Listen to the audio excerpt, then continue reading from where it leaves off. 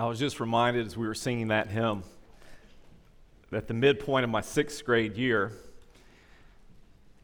my mom, though she couldn't afford it, enrolled me in Christian school. It was a bit of a rehab assignment for me and hoping for the best. And I remember in that Bible class I first encountered, we had to memorize Scripture. We had a weekly catechism, questions and answers, and we had a weekly hymn to memorize and were tested on. The first one, still remember, the first one I memorized there in the 6th grade was "Great is Thy Faithfulness." I'm glad that the kids are in the room today. No kids worship today. Those are the sort of songs that you need to know. Your parents know them, and your grandparents sang them, your great-grandparents sang them. It's not just because they're familiar and make us feel good, but so much wisdom, so much truth there.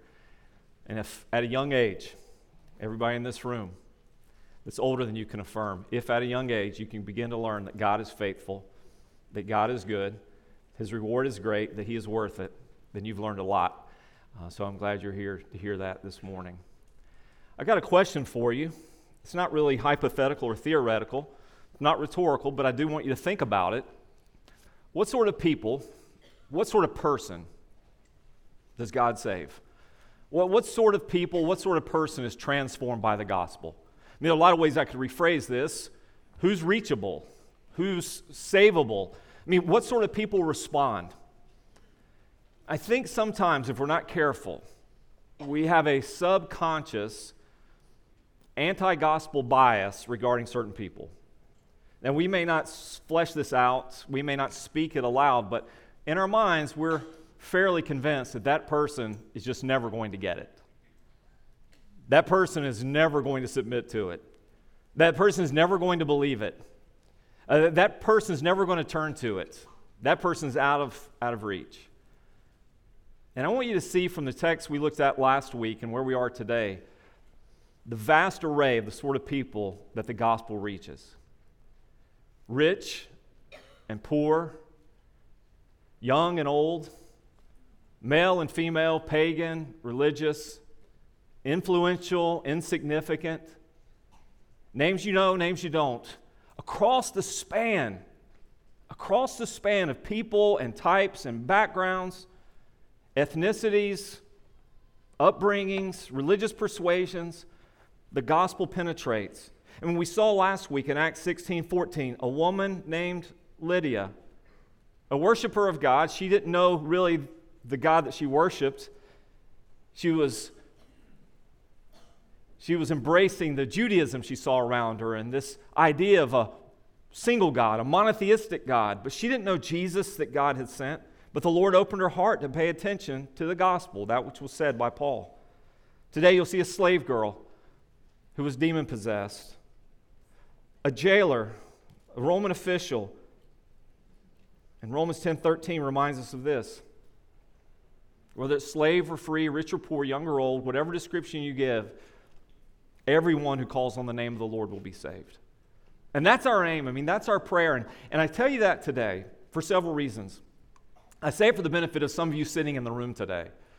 For whatever reason you're here, if you came because you were excited and eager to be here, or because you were persuaded or talked into it, or because you made some sort of deal to get something else and you're here but you don't really want to be, or if you're just listening, you're not outside the reach of the grace of God. This grace of God that we have sung about today, that we have renewed our faith in today, that grace is available to you. And I also say that to you for the sake of the people that you love and care about and work with and live around and talk to every day. Who's outside of the reach of God? Who's outside of the saving power of the gospel? In His monumental work, because of its content, not because of its size, J.I. Packer wrote in Evangelism and the Sovereignty of God this. He said, there's only one method and means of evangelism, just one. The gospel of Jesus, explained and applied. Two critical words, explained and applied. Can you explain the gospel? Can you apply it to their situation? He said there's only one agent of evangelism, the Lord Jesus Christ. It's Christ Himself who, through His Holy Spirit, enables His servants to explain the gospel truly and apply it powerfully and effectively, just as it is Christ himself who through his Holy Spirit opens men's minds and hearts to receive the gospel and so draws them savingly to himself. One means or method, one agent. If you and I will know the gospel well enough to explain it, if we'll care about people enough and hear their stories well enough and be involved in their lives closely enough to apply it to their lives, we can trust in the agent of the gospel. Peter wrote this in 1 Peter chapter 1, verse 23. This is about you and about your salvation if you're saved, and it's also a statement about how you got there. So when we think about who God saves and how God saves, listen to what Peter wrote. He says, "You have been born again, not of perishable seed, but of imperishable, through the living and abiding Word of God." Make a connection between those statements. You were saved, you were born again through an imperishable seed. What's the imperishable seed? The Word of God. It was the Word of God implanted in you that grew up to salvation. He says, "For all flesh is like grass, and all its glory like the flower of grass. The grass withers and the flower falls, but the word of the Lord remains forever." And this word is the good news that was preached to you. How is anybody saved? Whether it's Lydia or the slave girl or the Philippian jailer or the everyone in Romans 10:13, the same means if you and I will take that word of God, that is the seed. Sometimes we say, well, I planted a seed. I took him a pie. I planted a seed. I've got this bumper sticker on my car that says God loves you. I was wearing this t-shirt with Christian radio on it. I planted a seed. The planting of a seed biblically is not some nuanced flavoring or seasoning. It's not some personality or promotion. It's the gospel itself. It's the Word of God. You plant that. You give them the Word of God, and that seed is there. And then it grows into salvation, and that's the good news that was preached to you, and that's why we're born again. Who can God save? Whomever He chooses, who hears the gospel and responds to it. Let's pray this morning. Father, I pray that your word would be implanted in us. For some, that it would grow up into salvation. It would come into fruition, and they would put their faith and trust in you, believe in you completely, surrender their lives to you, and be saved. I pray it would take root and it would not be snatched away. I pray the cares of this world would not take it away. I pray the enemy would not remove it. But Father, I pray that it would grow. Father, for others of us, I pray that our faith would grow today. Our sense of endurance, perseverance, readiness would grow today, that we'd be encouraged today.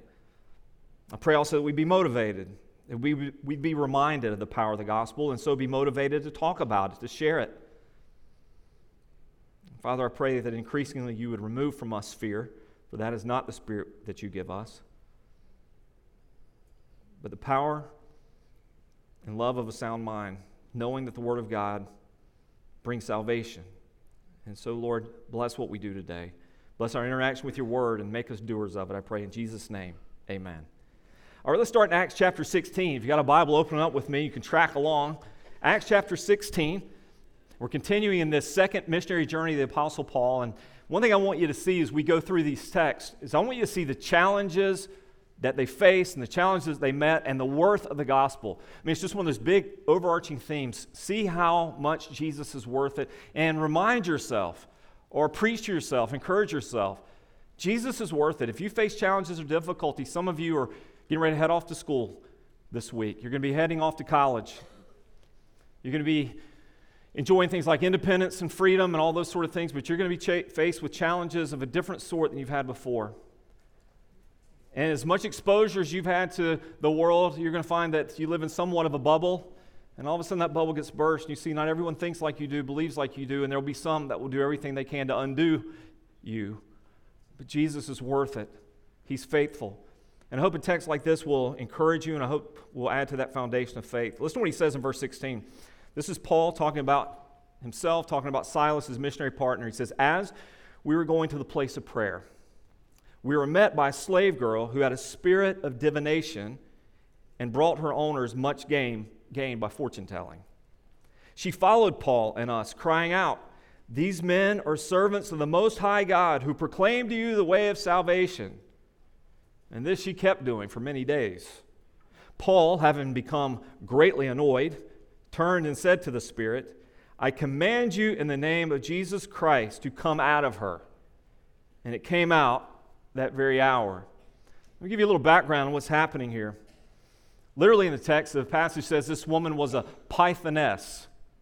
Python was that mythical Greek god that guarded the temple of Apollos, that huge snake that Apollos eventually killed himself.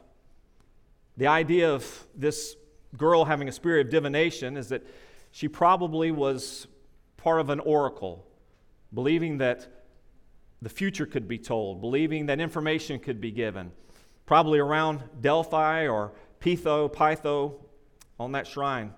This oracle would have been consulted by statesmen, ambassadors, citizens who had the means to pay for that information. Obviously, according to the Scripture, she's controlled by some sort of significant evil force behind all of this. She was so valuable that her services had been purchased by what we might call a syndicate. She said, "These men are servants of the Most High God who proclaim to you the way of salvation." It sounds right at first hearing, doesn't it? I mean, it's like Paul's getting an assist here. Wherever he goes, he's getting an introduction. Hey, these men are servants of the Most High God. But the word salvation there, without explanation, without further elaboration, would have been insufficient to convey the meaning of the gospel to people. Even today, when we say Jesus saves, does everybody know what we mean? Saves from what? What is it that Jesus brings us salvation from? What is salvation? Is this financial? Is this physical? Is this my purpose, my worth? What is he saving me from? Without further explanation, that could have been health or healing to the pagan, just like it would be today. And the phrase Most High God, that wouldn't indicate to them necessarily, like it would to us, that they represent Jehovah God. They represent Jesus. No, it could have been they represent the God of the gods. So many gods, but this is the top one, so listen to them. Well, Paul had no desire to be advertised or advocated by an evil spirit. And Paul's pattern of response is just like someone else in the New Testament whenever this happened to him. Do you remember? See, this happened in Jesus' ministry sometimes too, and he would be preaching and teaching, and there would be someone with an evil spirit, and an evil spirit would speak out and would speak of the divinity. And what did Jesus say? Every time, silence them. Every single time. John Pollock, in his book, The Apostle, says, anyone who would acknowledge Jesus at the word of an evil spirit would be a pseudo-disciple at best and still under demonic influence. And the last state of that man would be worse than the first. So Paul rejected that message altogether. And so this tragic girl, possessed by an evil spirit, exploited by these evil men who used her for profit and for gain. She had no self-determination. She was a slave girl, but a profitable one. And even in her words, which seem on the surface to be somewhat accurate, are discrediting the gospel. They're discrediting the gospel. They're not bringing the full meaning of the gospel. There's no message of repentance. There's no message of cross, an empty tomb. There's no message of the singleness of God, the uniqueness of God. The Bible says that she greatly annoyed the Apostle Paul. Another word for that would be grieved. You know, if we think she's just ticking him off and Paul was short-fused, that's probably not what it is. Probably grieved him in his heart. Her condition, her effect on other people, and he's grieved by this to the point of action. But ultimately, she was delivered by Jesus Christ. Now, it doesn't say so explicitly in the text. I get that. But early church history and writing suggests that she did become part of that early church, and accompanying that deliverance by Christ would be faith in Christ. And of course, that would fit the pattern of Jesus when he did miraculous deliverance from evil spirits during his earthly ministry, to not leave someone susceptible to the same thing again, but worse, but to deliver them completely. Because to take away the evil spirits doesn't change her life for eternity. It changes her life for now. And so presumably she also was delivered and delivered completely. So we see, first of all, the power of the gospel over evil. Not just in the ministry of Jesus, but in the ministry of Paul and the birth of the church. Look at the response of the crowd, verse 19. But when her owners saw that their hope of gain was gone, they seized Paul and Silas and dragged them into the marketplace before the rulers. There's a bit of a play on words there as Luke is writing Acts and describing it. At the very hour that she was delivered, at the same hour as she was freed from a demon, those demonic men or those evil men were freed from their source of income. And they got it. They got what happened in that very moment. When they had brought them to the magistrates, they said, "These men are Jews and they are disturbing our city. They advocate customs that are not lawful for us as Romans to accept or practice." And the crowd joined in attacking them, and the magistrates tore the garments off them and gave orders to beat them with rods. And when they had inflicted many blows upon them, they threw them into prison, ordering the jailer to keep them safely. Consider the swift and malicious reaction of these greedy slave owners. When they realized their source of income was gone, that her ability to bring them profit was over, and now she's just a slave girl. What will we use her for now? To clean our houses? No. They're angry. They're fuming. And they instigate a public riot. And here's what's happening sort of politically. If you're wondering, how did this thing escalate so much? Well, keep in mind this. This is a Roman city under the responsibility or government of Roman magistrates. And their responsibility above all is to keep the order.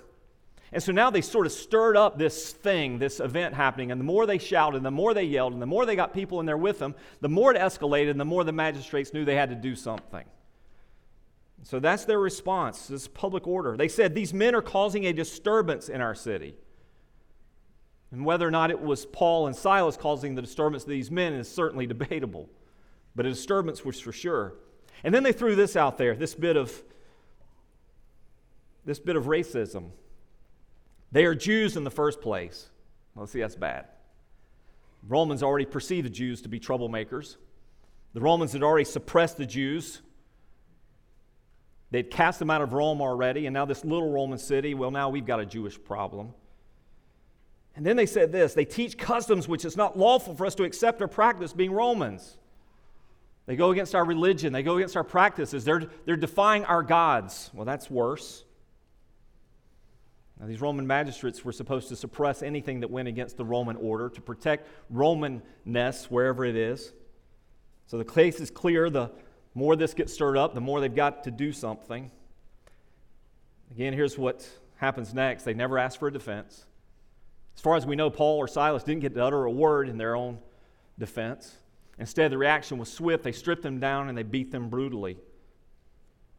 Again, in his great novel, his historical novel on or biography of the apostle's life, John Pollock writes this, and I want to share it with you. "No formal sentence was uttered, merely a quick order to the lictors. Lictors, that's where we get the phrase, they got their licks in. Not L-I-C-K, L-I-C-T. Merely a quick order to the lictors. The slave owners looked on with grim satisfaction. The crowd quieted a little as the lictors drew their rods. They stepped down, one to each missionary, and stripped him of all his clothes.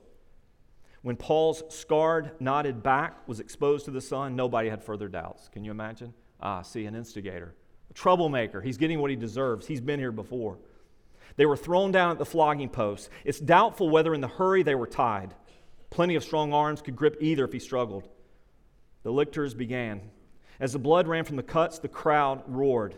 When a savage blow caught a vertebrae and even a tough apostle could not suppress a cry, the people loved it. Paul and Silas fought the pain with prayer. Urged on by the crowd, the lictors swung their rods with a will until both backs were bloody. You see, in this moment, for the sake of the gospel, Paul and Silas, where God wanted them to be, doing what God wanted them to do, doing it the way God wanted them to do it, nonetheless faced this. This angry mob concealed their real motives. It had nothing to do with religion, had nothing to do with Romanness, it had everything to do with money, with income.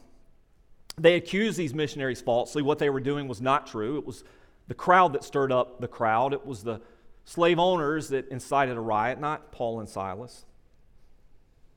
They manipulated the bigotry of the crowd, knowing the accusation of Jewishness would certainly stir some people up. They're not like us. They're not one of us. This is foreign to us. And then they instigated this brutal beating. I want to take an aside from just the narrative of the passage and what's happening here to answer something that may be on your mind. It was certainly on mine as I studied through this text. Something I wanted to sort of get my head around, both for the Apostle Paul's sake, but also for yours and for mine, and that's this. How do we better understand suffering that's righteous? I mean, again, I said they were doing what God wanted them to do. They were doing it the way God wanted them to do it in the place that God had sent them.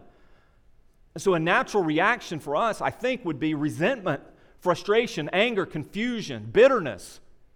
Some would even quit. God, why would you allow something like this?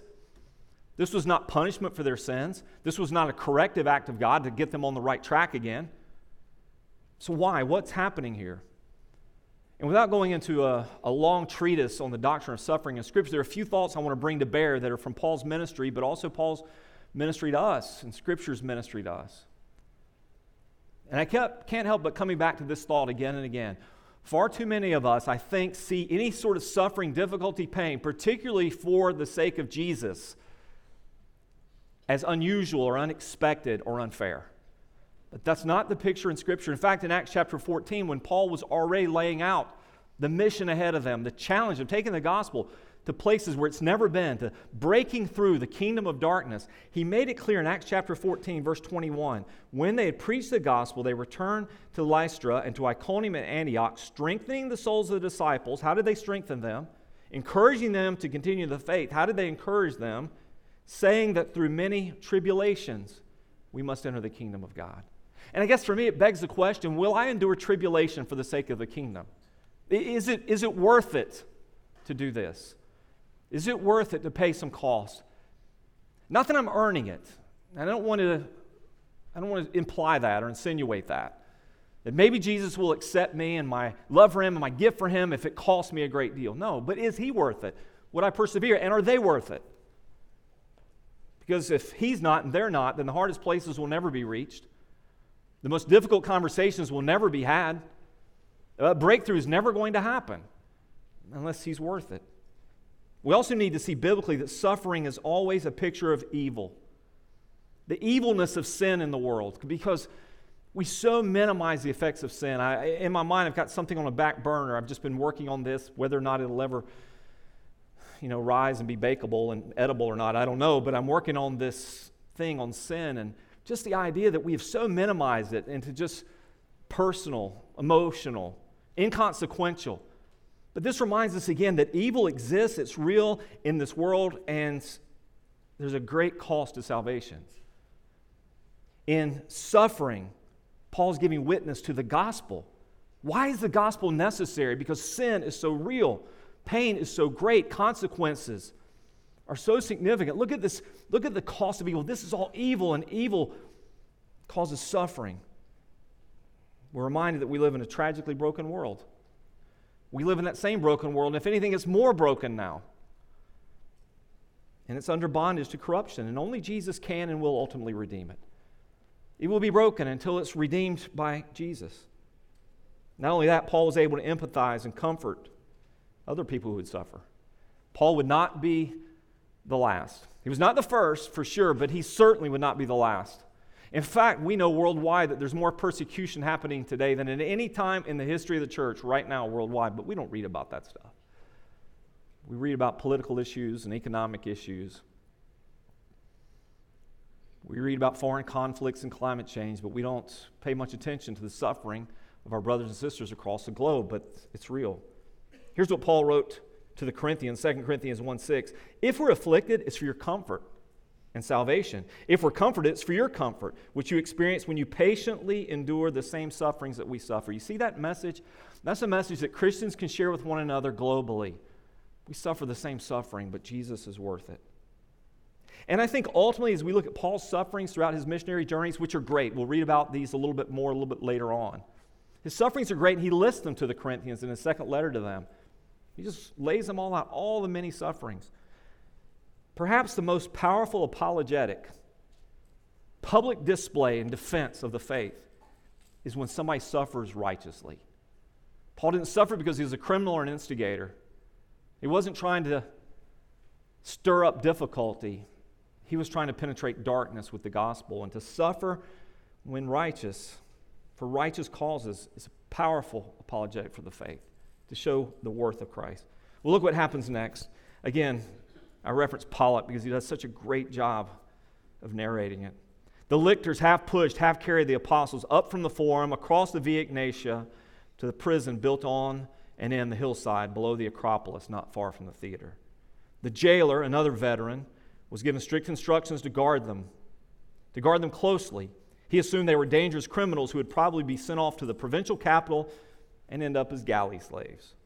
He had them manhandled, still naked, across the main prison chamber where fettered thieves and small-time brigands awaited sentence, and down through a low opening into a windowless cave. Here was a contraption used both for security and torture. Rough bars of wood were so placed that a criminal's legs could be stretched wide, held tight, and his wrists and even his neck gripped in various positions depending on how much pain the jailer wished to inflict. Because this was merely a security matter, he had Paul and Silas thrown to the ground and only their feet clamped in the bars, leaving the rest of their bodies free, and then their clothes were thrown in after them. The reason I share with you his writings about it is because I don't want us to just fly over that passage of Scripture. You know, there's so much suffering that we see in Acts and in the epistles that I think we just read him. He was beaten, he was in prison, we just fly right through. But we wouldn't fly right through if the story was about us or our spouse or our son or our daughter. We'd feel it. And I want us to feel it. So they're thrown in this prison, their clothes after them. And look what happens next, verse 25.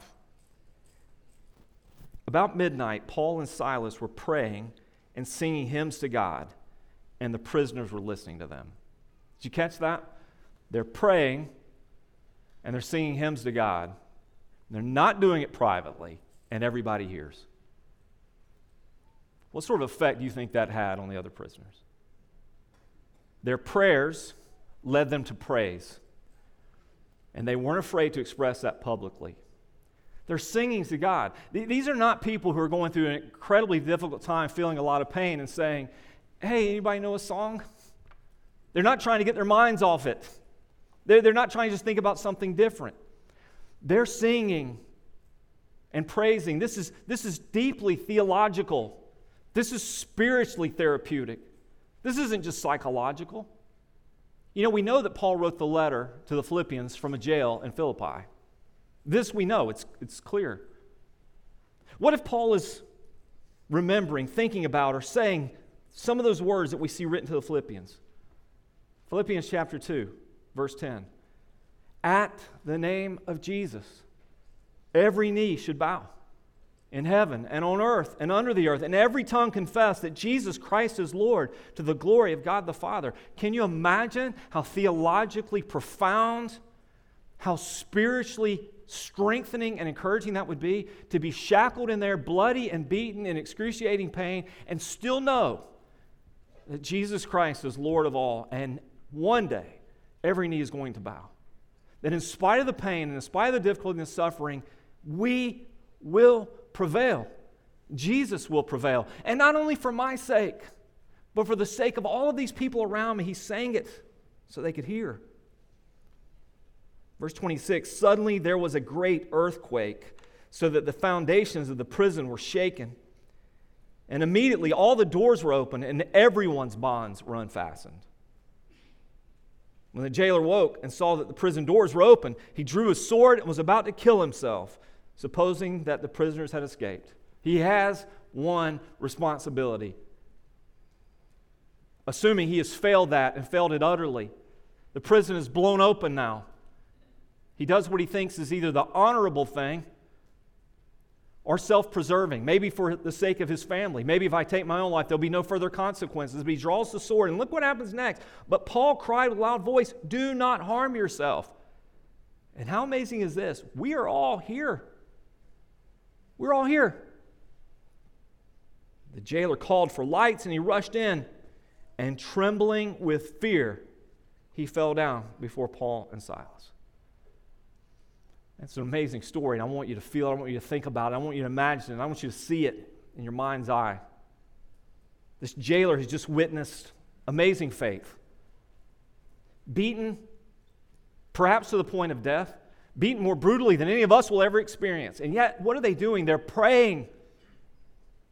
And they're praising. And they're doing it loudly. Loud enough for everybody to hear. What sort of faith is this? That you would persevere, that you would believe in your God, and you would call on your God even now? And then he experienced this divine intervention. I don't know what they were praying for, as the scripture doesn't say, but as they prayed, here was God's response. An earthquake. Much to the jailer's surprise, the earthquake was very localized. Perhaps he expected to open that door and see destruction, chaos everywhere. But he realizes the earthquake was pinpoint and specific. It only affected the jail. Here's a question for you. Who was the earthquake for? Certainly on one hand it was for Paul and for Silas, for in this God set them free. But who was the earthquake for? God sent that earthquake for that jailer just as well. For the other prisoners just as well. That they could see the hand of God. They could see the response of faith. And they would have an opportunity to respond. Earthquakes don't save anybody. You might be thinking, well, man, if God would just send an earthquake to my neighbor, maybe it might change his disposition. If God would cause an earthquake of some sort, figurative or otherwise, to affect my son's life or my husband's life, then it might change them a little bit. But it's the gospel that changes. See, this Philippian jailer then benefited from some remarkable compassion. Brother, don't kill yourself. Don't do it. We're here. And that's an act of compassion.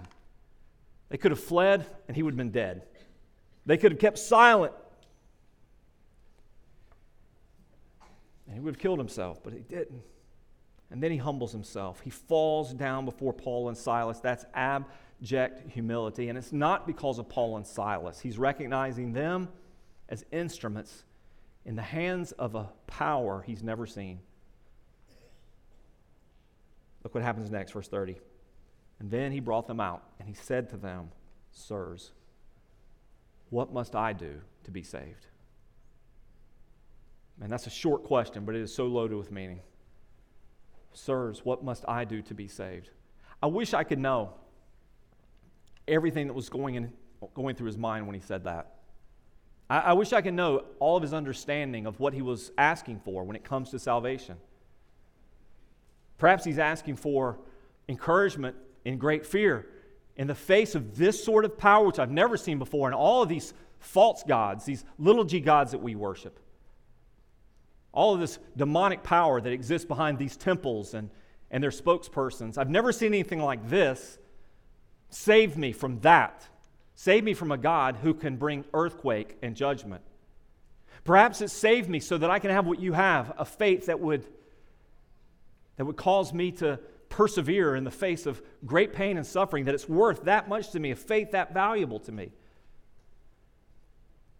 He says, Sirs, what must I do to be saved? And knowing that earthquakes don't save people, and mercy and compassion doesn't save people, he gives the gospel. Now, we shouldn't presume this is everything that Paul said. This is a summary statement of everything that took place, but probably not every word that was spoken in that moment. But at the least he said this, believe in the Lord Jesus and you will be saved, you and your household. Believe in the Lord Jesus and you will be saved, you and your household. Now, sometimes our brothers and sisters in Christ who see baptism a little different than you and I do will take a passage like this and use it to affirm baptizing their infants, for instance. This Philippian jailer was told by Paul, if you believe, you'll be saved and your household will be saved also. But that's not exactly how the text is rendered. If you will believe, and if your household will believe, they'll be saved. Because later we see right after this text, he took them in the same hour of the night. Verse 32, and they spoke the word of the Lord to him and to all who were in his house. So the gospel was given not just to the man whose salvation saved his family. The salvation of the man was sort of like a domino falling. It was an entry point for the salvation of his home, his household. And as Paul went back to the house, he shared the gospel with him and every person in the household. So presumably not infants who were not able to hear or understand or process the meaning of the gospel, but those who could. And he took them, the members of his household, those he'd spoken the gospel to, verse 33, the same hour of the night, washed their wounds, and he was baptized at once, he and all of his family. And he brought them up into his house, and he set food before them, and he rejoiced along with his entire household that he had believed in God. When he asked the question, Sirs, what must I do to be saved? If you and I ever get that opportunity to answer that question for someone, what's the only answer? This is it. You've got to put your faith fully in Jesus. Jesus and Jesus alone. And remember the components of the gospel. Who is Jesus? Jesus is the sinless Son of God who came into this world to save sinners. How did he do that? He lived perfectly, obeyed the Father completely, died sinlessly and sacrificially, rose physically, bodily, appeared personally, and is coming back again. Believe in Jesus. He didn't point him to a church, didn't point him to a religion. He didn't point him to a list of behaviors to follow. He pointed him to Jesus. This is how you're saved. Later on, he'll grow. He'll understand the nuances, the expectations, the requirements. It starts with Jesus. You must be born again. Look at some of the amazing results of what happened here. Verse 35. But when it was day, the magistrates sent the police saying, "Let those men go." To me, that's just ironic. I mean, I kind of chuckled when I saw it. Let those men, okay, your whole prison is in rubble, okay? Let them go. Right, that's on you. And the jailer reported these words to Paul, saying, "The magistrates have sent to let you go. Therefore, come out now and go in peace."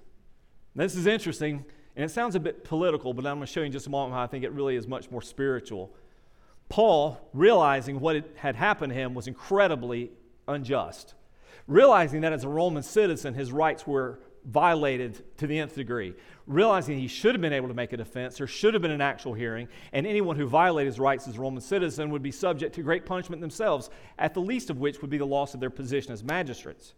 So Paul said to them, "They've beaten us publicly, uncondemned, men who are Roman citizens, and who have thrown us into prison, and do they now throw us out secretly? No, let them come themselves and take us out." Is this Paul's pride talking? You put me in here like this, you're not walking me out in secret. You threw me in here bloody and naked in front of everybody, and now you're going to dismiss me privately? No. It's not about Paul. It's about the vindication of the gospel. It's about the vindication of the gospel. No, the gospel is going to be on display here. What God has done here is going to be known. What just happened here is not going to be dismissed with. It's not going to be pushed aside so that no one finds out about it. The gospel is going to be vindicated here.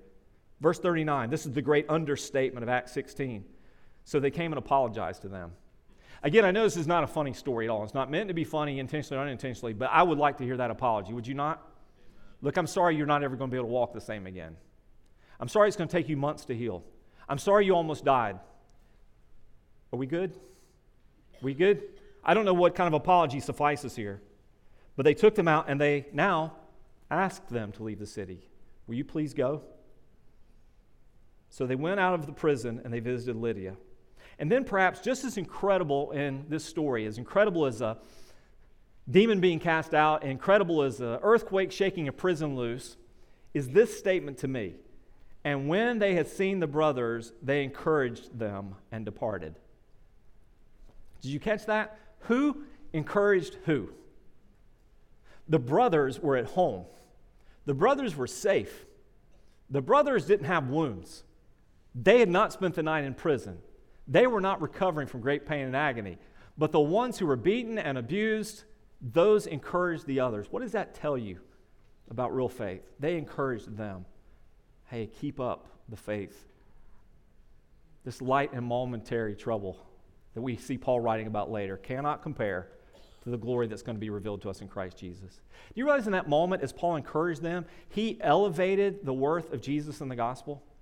He didn't minimize it. I mean, at the first view, we might say, man, if that's what you're going to get for following Jesus, I don't want any of it.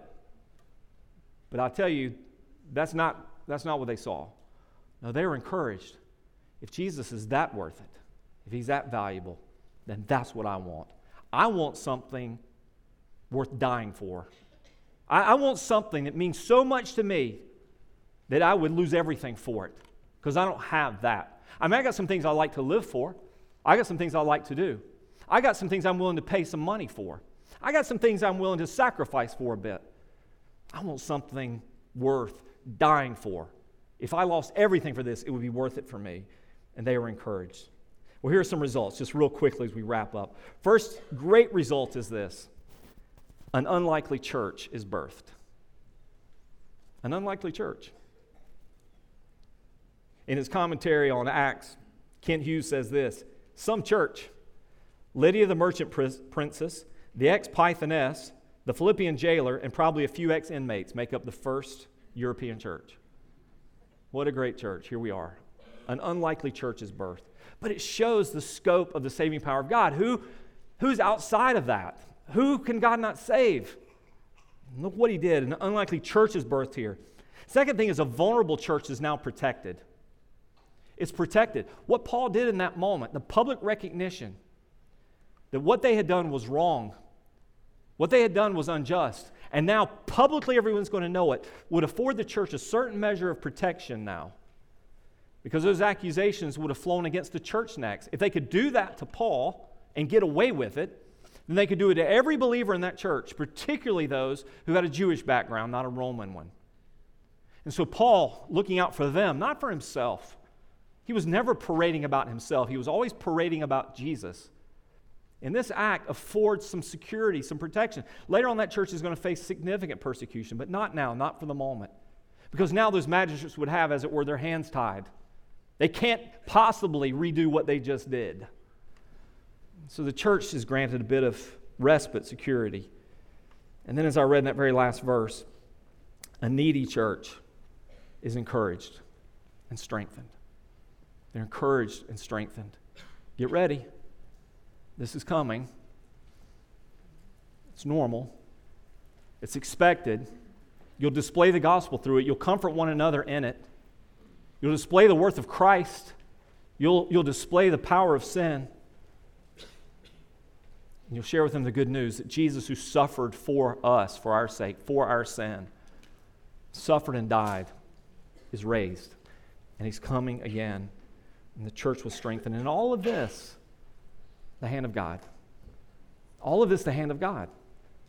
The hand of God in the salvation of Lydia. The hand of God in the deliverance of a slave girl. The hand of God in the salvation of inmates and prison keepers. The hand of God in the development and strength of a church. That's why we pray. That's why we pray for God to speak when we share the gospel. For God to penetrate hearts when we talk about Jesus. That's why we pray that God would protect the church and enable it and empower it. That's why we pray that God's will will be done and he would send us where he wants to. That's why we pray for courage and for boldness. That's why we pray that we would have compliant, obedient hearts to do his will. Because in this, God is glorified. Lives are changed. The kingdom of darkness loses ground, loses citizens, and the kingdom of heaven grows. And that's our aim. Would you pray with me this morning?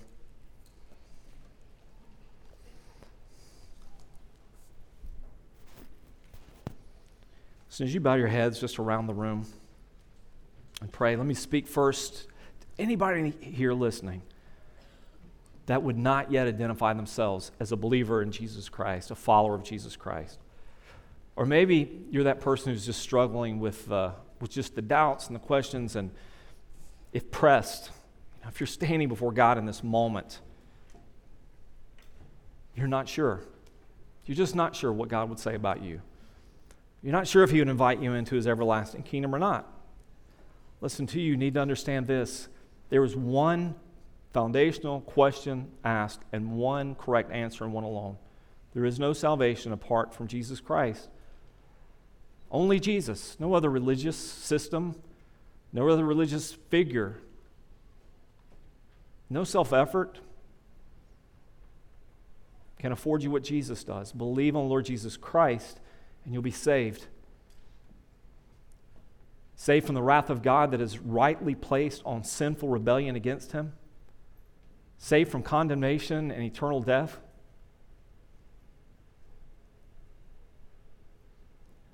Saved from a life of rebellion against his will and purpose for your life, the very purposes for which you were made. Saved. Delivered into his kingdom. Rescued from darkness. Promised his presence, his strength, his guidance, and eternal life with him. Where in his presence, the Bible says, are pleasures forevermore. Saved. Will you believe in Jesus Christ today? Will you humble yourself and say, I can't earn this and I don't deserve this, but Dear God, I accept this as your offer to me through Jesus, who loved me, died for me, was raised for me, is coming again one day. Save me. Save me, God, through Jesus Christ. Will you do that today? And Christian, what about you? Have you stopped praying for the people that you care about? Have you stopped praying for the lost around you? Have you given up trying to reach those people that are far from God? Have you become discouraged that you're not on the winning side? Have you allowed yourself to become jaded or cynical because the world that you live in shows so much evidence of evil that you wonder, where's God in all this? Are you going through a difficult time that you can't pinpoint the cause? Listen, God is sovereign over all. He's working out His purposes in us and through us and for us. And His purposes are good. They're not always about us. Perhaps they're for someone else. Perhaps they're for your witness and your testimony. Perhaps they're for the salvation of someone else. Perhaps what you heard today is just to remind you to persevere, keep trusting, keep obeying, keep asking. What would God have you to do? Father, I pray that our response to you today would just be simply obedient. Just obedient. I pray that someone today would be obedient to your call to repent of their sin and believe the gospel, believe in Jesus, and be saved. And I pray that you would stir believers in this room to prayer, not just in the moment, but a renewed commitment to prayer, to trust. And Father, in a way that only your Spirit can do it, I pray that we would leave here encouraged, strengthened. We weren't there, but this story has been preserved for us, given for our sake. So, Father, I pray that we might also be encouraged in you today. Lord, for your glory, I pray these things in Jesus' name. Amen.